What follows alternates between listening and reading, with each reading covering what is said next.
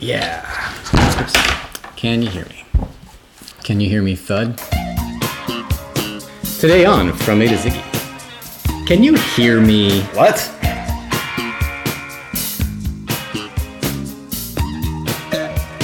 Welcome to From A to Ziggy. This is the podcast in which we listen to every single David Bowie song in alphabetical order.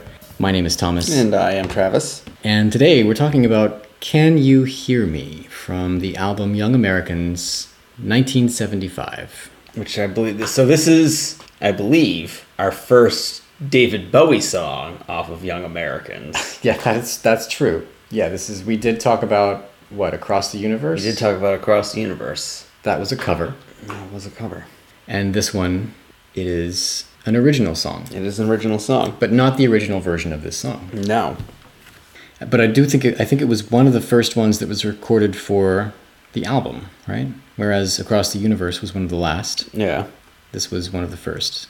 And it started life as I think it was written originally for the Diamond Dogs album. It's part of that whole kind of soul vibe throughout that album with Sweet Thing, those kinds of songs. Ultimately left off of Diamond Dogs, but I think Bowie had recorded it with Lulu first, yeah. Right? Kind of a follow-up to the version of The Man Who Sold the World that she did. And then it should be noticed that was from that session where he met Carlos Alomar. Right. There they were in New York. Carlos Alomar was a session musician at RCA. And yeah, there he was, and Bowie and Carlos met up and hit it off. Carlos invited him back to his apartment, showed him some stuff, satisfied Bowie's hunger for the R&B music of America at that time. And yeah, Bowie was sold. It was a fast friendship. It was. It was a good friendship. This is a fantastic song. Yeah, so Can You Hear Me? This is a very sexual song. Yeah, when I was listening to it, all I could think was like, this sounds like what would play at the end of like a romantic comedy, but like a good romantic comedy, like a When Harry Met Sally caliber of romantic comedy, not like a. I'm having trouble seeing it in anything with Billy Crystal. Was it Billy Crystal? Yeah, that was the first like romantic comedy I could think of that's not just total swill. Because a lot of it is pretty. Usually when you say rom-com, you think of like Nicholas Sparks movies and crap like that. Yeah, my brain is just rejecting any association of Billy Crystal with the lyrics of this song. It just sounds like something that would be as like the two people who will they or won't they throughout this entire movie get together, and then you hear this like awesome soulful Bowie tune. Yeah, but this song is more like, this is a Marvin Gaye kind of thing. This is a Billy Crystal doesn't have to be involved. This is I don't want you to think this has to be a Billy Crystal vehicle. All right, I'm trying to get Billy Crystal out of my mind. I'm trying to imagine Barry White.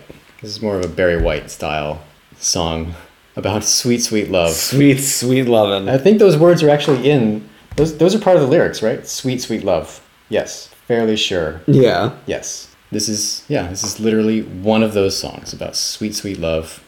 This is a dirty song. This is a dirty song. Wait a minute. So you mean to tell me that when he's saying to take it into your heart, he's not meaning take my love to your heart? He's speaking metaphorically. Do you mean that there's some kind of a subtext?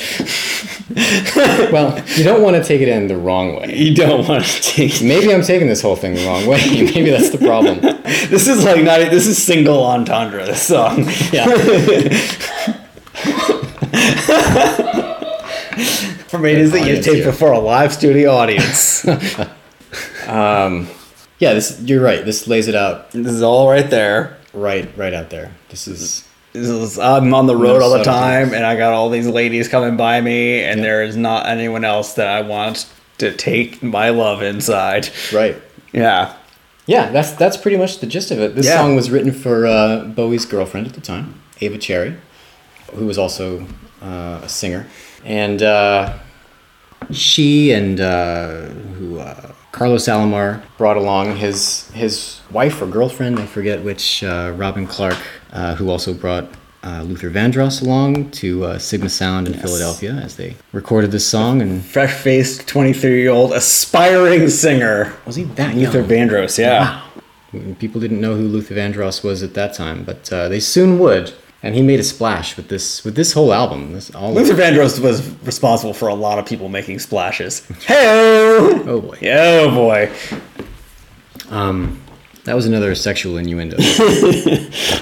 I don't really get it. Sexual innuendo, wordplay. But yeah. Luther Vandross did the vocal arrangement for the backup singers, which is a big part of this song. Yeah. Apparently, Bowie was having some trouble with his voice. He was a little insecure about hitting the high notes. He said much later that his drug habit was getting in the way of him hitting the high notes. He had this sort of raspiness to his voice, and you can kind of hear it in that. Yeah, but I like it. Did you ever hear I that? like how raw it sounds. Yeah. Well, yeah, exactly. He sounds like a man striving with his passions on that whole record. If you watch the cassette performance, he did Young Americans in 1984. If you watch that performance, you really hear him sort of struggling there. And yeah, apparently that was the drugs. That was one of the side effects of the cocaine. Yeah. It was of his cocaine. The cocaine. But the one great side effect of all that cocaine was Young Americans. So you take the good with the bad. Yeah. Doesn't take away one bit how amazing this whole album is, and this song as well. Quick side note on the topic of David Bowie and cocaine, because I don't want to sit on this note until we get to the S's in a couple of years. I was watching coverage of the Republican National Convention, but there was some chaos going on. There was no one speaking at the time. So there was a band there that was just kind of playing people on it and everything. So to fill the time, they were jamming, and it was one of the guys so the band leader was G.E. Smith, who used to head the SNL band. Oh, yeah. Played with Hall & Oates. He's been a session guitar player for many, many, many artists. They started playing station to station. Not just doing an instrumental version of it. There was some singing about about the effects of cocaine. They come into the really upbeat part of it. Yeah. Yeah. Odd choice. Although now that you say it was G.E. Smith in not I think of it as G.E. Smith in the Saturday Night Show. Yeah, it's hard to think of his name and not that. You grow up thinking that's his full name, G.E. Smith and Saturday Night Band. But he's just truncated. He's just going by G.E. Smith. Just go by G.E. Smith these days. Yeah, there was probably something subversive to it, like a bunch of paranoid people tweaking out. Why not sing this song about cocaine? Yeah, that's one of the side effects of cocaine, right? It's paranoia. I tweeted about this too. It's paranoia, erratic behavior, and see, I thought that when I saw that, I thought it was an officially sanctioned sort of mission statement by the Republican National Committee. We support the use of cocaine. Yeah. In fact, we do so because we're doing it. Because a lot of on Diamond Dogs, there's a lot of references to cocaine. Yeah. On that album, and it's kind of Bowie saying, yeah, I do cocaine, no biggie, no big deal. That's one of the things you do on cocaine. Is you tell people, hey, by the way, I'm on cocaine right now. It's working out really great for me. You're gonna love this stuff. But no, it wasn't. It's not like Donald Trump told them, you need to sing this song about cocaine. Yeah. No, it was. I'm pretty sure just them being like, hey, let's play this song. This would be fun right now. Yeah. Well, that I can see because it's a fun song. Yeah. Anyway, Station to Station. You can hear us talk about Station to Station in 2017. For now, you can hear us talk about Can You Hear Me, which again comes from the Sigma Sound sessions in Philadelphia, the Philly Soul. Actually, I read somewhere that Young Americans doesn't really count as a Philly soul album because it doesn't actually use any of the Philadelphia-based musicians because Bowie brought them from New York and London, I think. Yeah, it's refers to the sound lovingly as Plastic Soul. Plastic Soul. Which I don't know if it was also a take on the Beatles' Rubber Soul, which was a take on, I can't remember what they were. It's another art, or the Beach Boys had. Rubber Soul was the Beatles' take on Plastic Soul. Right. Plastic Soul was black musicians in the 60s describing soul performed by white musicians. It's basically a more clever version of what we would now just call cultural appropriation. Yeah, right. Yeah, you mentioned Daryl Hall earlier. Yeah. He called the whole Plastic Soul, Blue-Eyed Soul phraseology a kind of a racist thing because we're all musicians, man. We just play music. It's just music. Yeah. Well, let's not get into that. It's a territory. this is an argument that I have with my girlfriend very often because I listen to a lot of reggae from both sides of the racial spectrum. So it ends up being...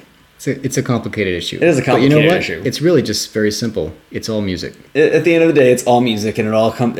My stripped down version of it is, if it comes from a place of... In this situation, if it's paying a bit of an homage and taking cues from it, and yes, I'm sure it does come off as white people stealing this great music, but it is coming from a place of admiration and... thank you for making this great music that I will now expose to this audience that maybe wouldn't get into it, and along the way say, hey, if you like this thing that I did, you should listen to these artists that inspired me to do this thing. Yeah, right. Like, if it's real, it's real. Yeah. So. And Young Americans is real. And this song is real. Like, again, if you are not trying to have children, you should not listen to this song. This is baby making music. Indeed. It is. You know what I like about this song is the emphasis on the word right makes me think that this song must have right in the title, but it's not the song Right from the same album. I like when artists do this, is they have sort of a vocabulary that fits within an album. Yeah. So there are words that you feel like belong on that album. There's sort of a code going on in between songs. I remember one that Nine Inch Nails did on the Broken album. All of the songs are one word, and all of the words, each of the words that makes up a title on the song is also a lyric that occurs in another song on the album. That's pretty clever. Except for a couple of them, the two instrumental ones. But words like wish and, what were they? Now I have to look it up. What's on Broken? Wish, last, gave up, physical. No, not physical. Wish and last and gave up. Anyway, all of those songs, they have words that occur in the other songs. And so it's kind of like this. There's sort of a vocabulary going on where the songs sort of have a dialogue going on between them, which is really cool, and it makes for good listening to the album, but it makes it really hard for me to distinguish one song from another when I'm trying to think of one in particular. So I always get this song and Right mixed up, for instance, and I get a lot of the songs on this album mixed up. Not because it all blends together, not because it's homogenous or anything, but just because of that, my trying to remember them by the lyrics or by the titles. It's a thing. It's a thing. Can You Hear Me? Let's see, what else is there to say about Can You Hear Me? I mentioned that Dick Cavett. I'm sorry, I always say Dick Cavett. It's Dick Cavett, isn't it? Yeah. I mentioned that Dick Cavett appearance. They did perform this song too. This song and Foot Stompin'. Did you find live video of them doing this song? No, that's the thing. Yeah, all I could find was live audio. Yeah, I never. I don't think it was from that show, from that appearance, but there was a Foot live Stompin'? audio from '74, and the sound's not great. Like the band is really drowned out. Of Can You Hear Me? Yeah, I would love for a live video of this song to pop up. So to speak. Yeah. But they performed that as well on the Dick Cavett show, but I don't think it was broadcast, so I don't know if any video exists. Anything else about Can You Hear Me? I do just need to give an appreciation of, like, right before the chorus kicks in and everything stops and just does like bam bam bam, take it in right. It's just like, The bit where it drops out, but before it drops out, there's a couple of drum hits, and then silence. yeah, and then everything And then it all comes hits back. back in. Oh man, Yeah. so cool. And so this is one of the songs that whenever I see the song that's more than 5 minutes or so, you kind of think to yourself, okay, this could go one of two ways. Either this is going to engage me to the point that I don't realize that this is like a longer than average song, or you're going to get to the 2.5, 3 minute mark and be like, this is just pure filler. What's going on here? Why is this song this long? And this song is engaging as all hell. Right up to the end when the music goes and it's just the acapella Bowie and the backup singers. Acapella Bowie and the backup singers. Yeah. Sounds like a tribute band. Yeah, I think that if I ever started a David Bowie tribute band, that's what it would be called. Yeah. Even though there would probably be no acapella. Right. Yeah, this is just an awesome song. I like it a lot. Yeah. This is the moral of the story. How much a lot do you like it? Oh man, how can I make this rating system not too gross? Keep it below X-rated. Right. I guess I'm just gonna give this song 4.5 evenings of sweet, sweet love. 4.5. Yeah, that's nice. This is a damn good song. And like, partially because it's a great song as it stands on its own, but partly also because I'm listening to it and I'm like, this feels like a David Bowie song that directly influenced Light of the Conchords, and I always appreciate those Bowie songs a little extra. So that really, there's some moments felt like, oh, this could be one of those Flight of the Conchords like soul songs. Yeah, it kind of skirts that parody territory. Yeah. I like this song too a lot, but I don't think I'd give it more than 4 evenings of sweet, sweet love. I have to call it off at some point. I'm not Gotta get up in the morning. Yeah, don't want to lead the song on. Yeah. Cut it off at 4. All right, Can You Hear Me? Good song. That's gonna do it for this one, right? Maybe before we wrap up Can You Hear Me, we should tell people how they can hear us. You can keep up with us.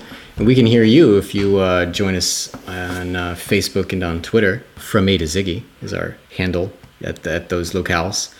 And you can also subscribe via iTunes, via the Stitcher app. Leave a rating and a review on iTunes. What else? Twitter, Facebook. It's been so long. Twitter, Facebook, and iTunes. Yeah. And until then, I'm floundering here.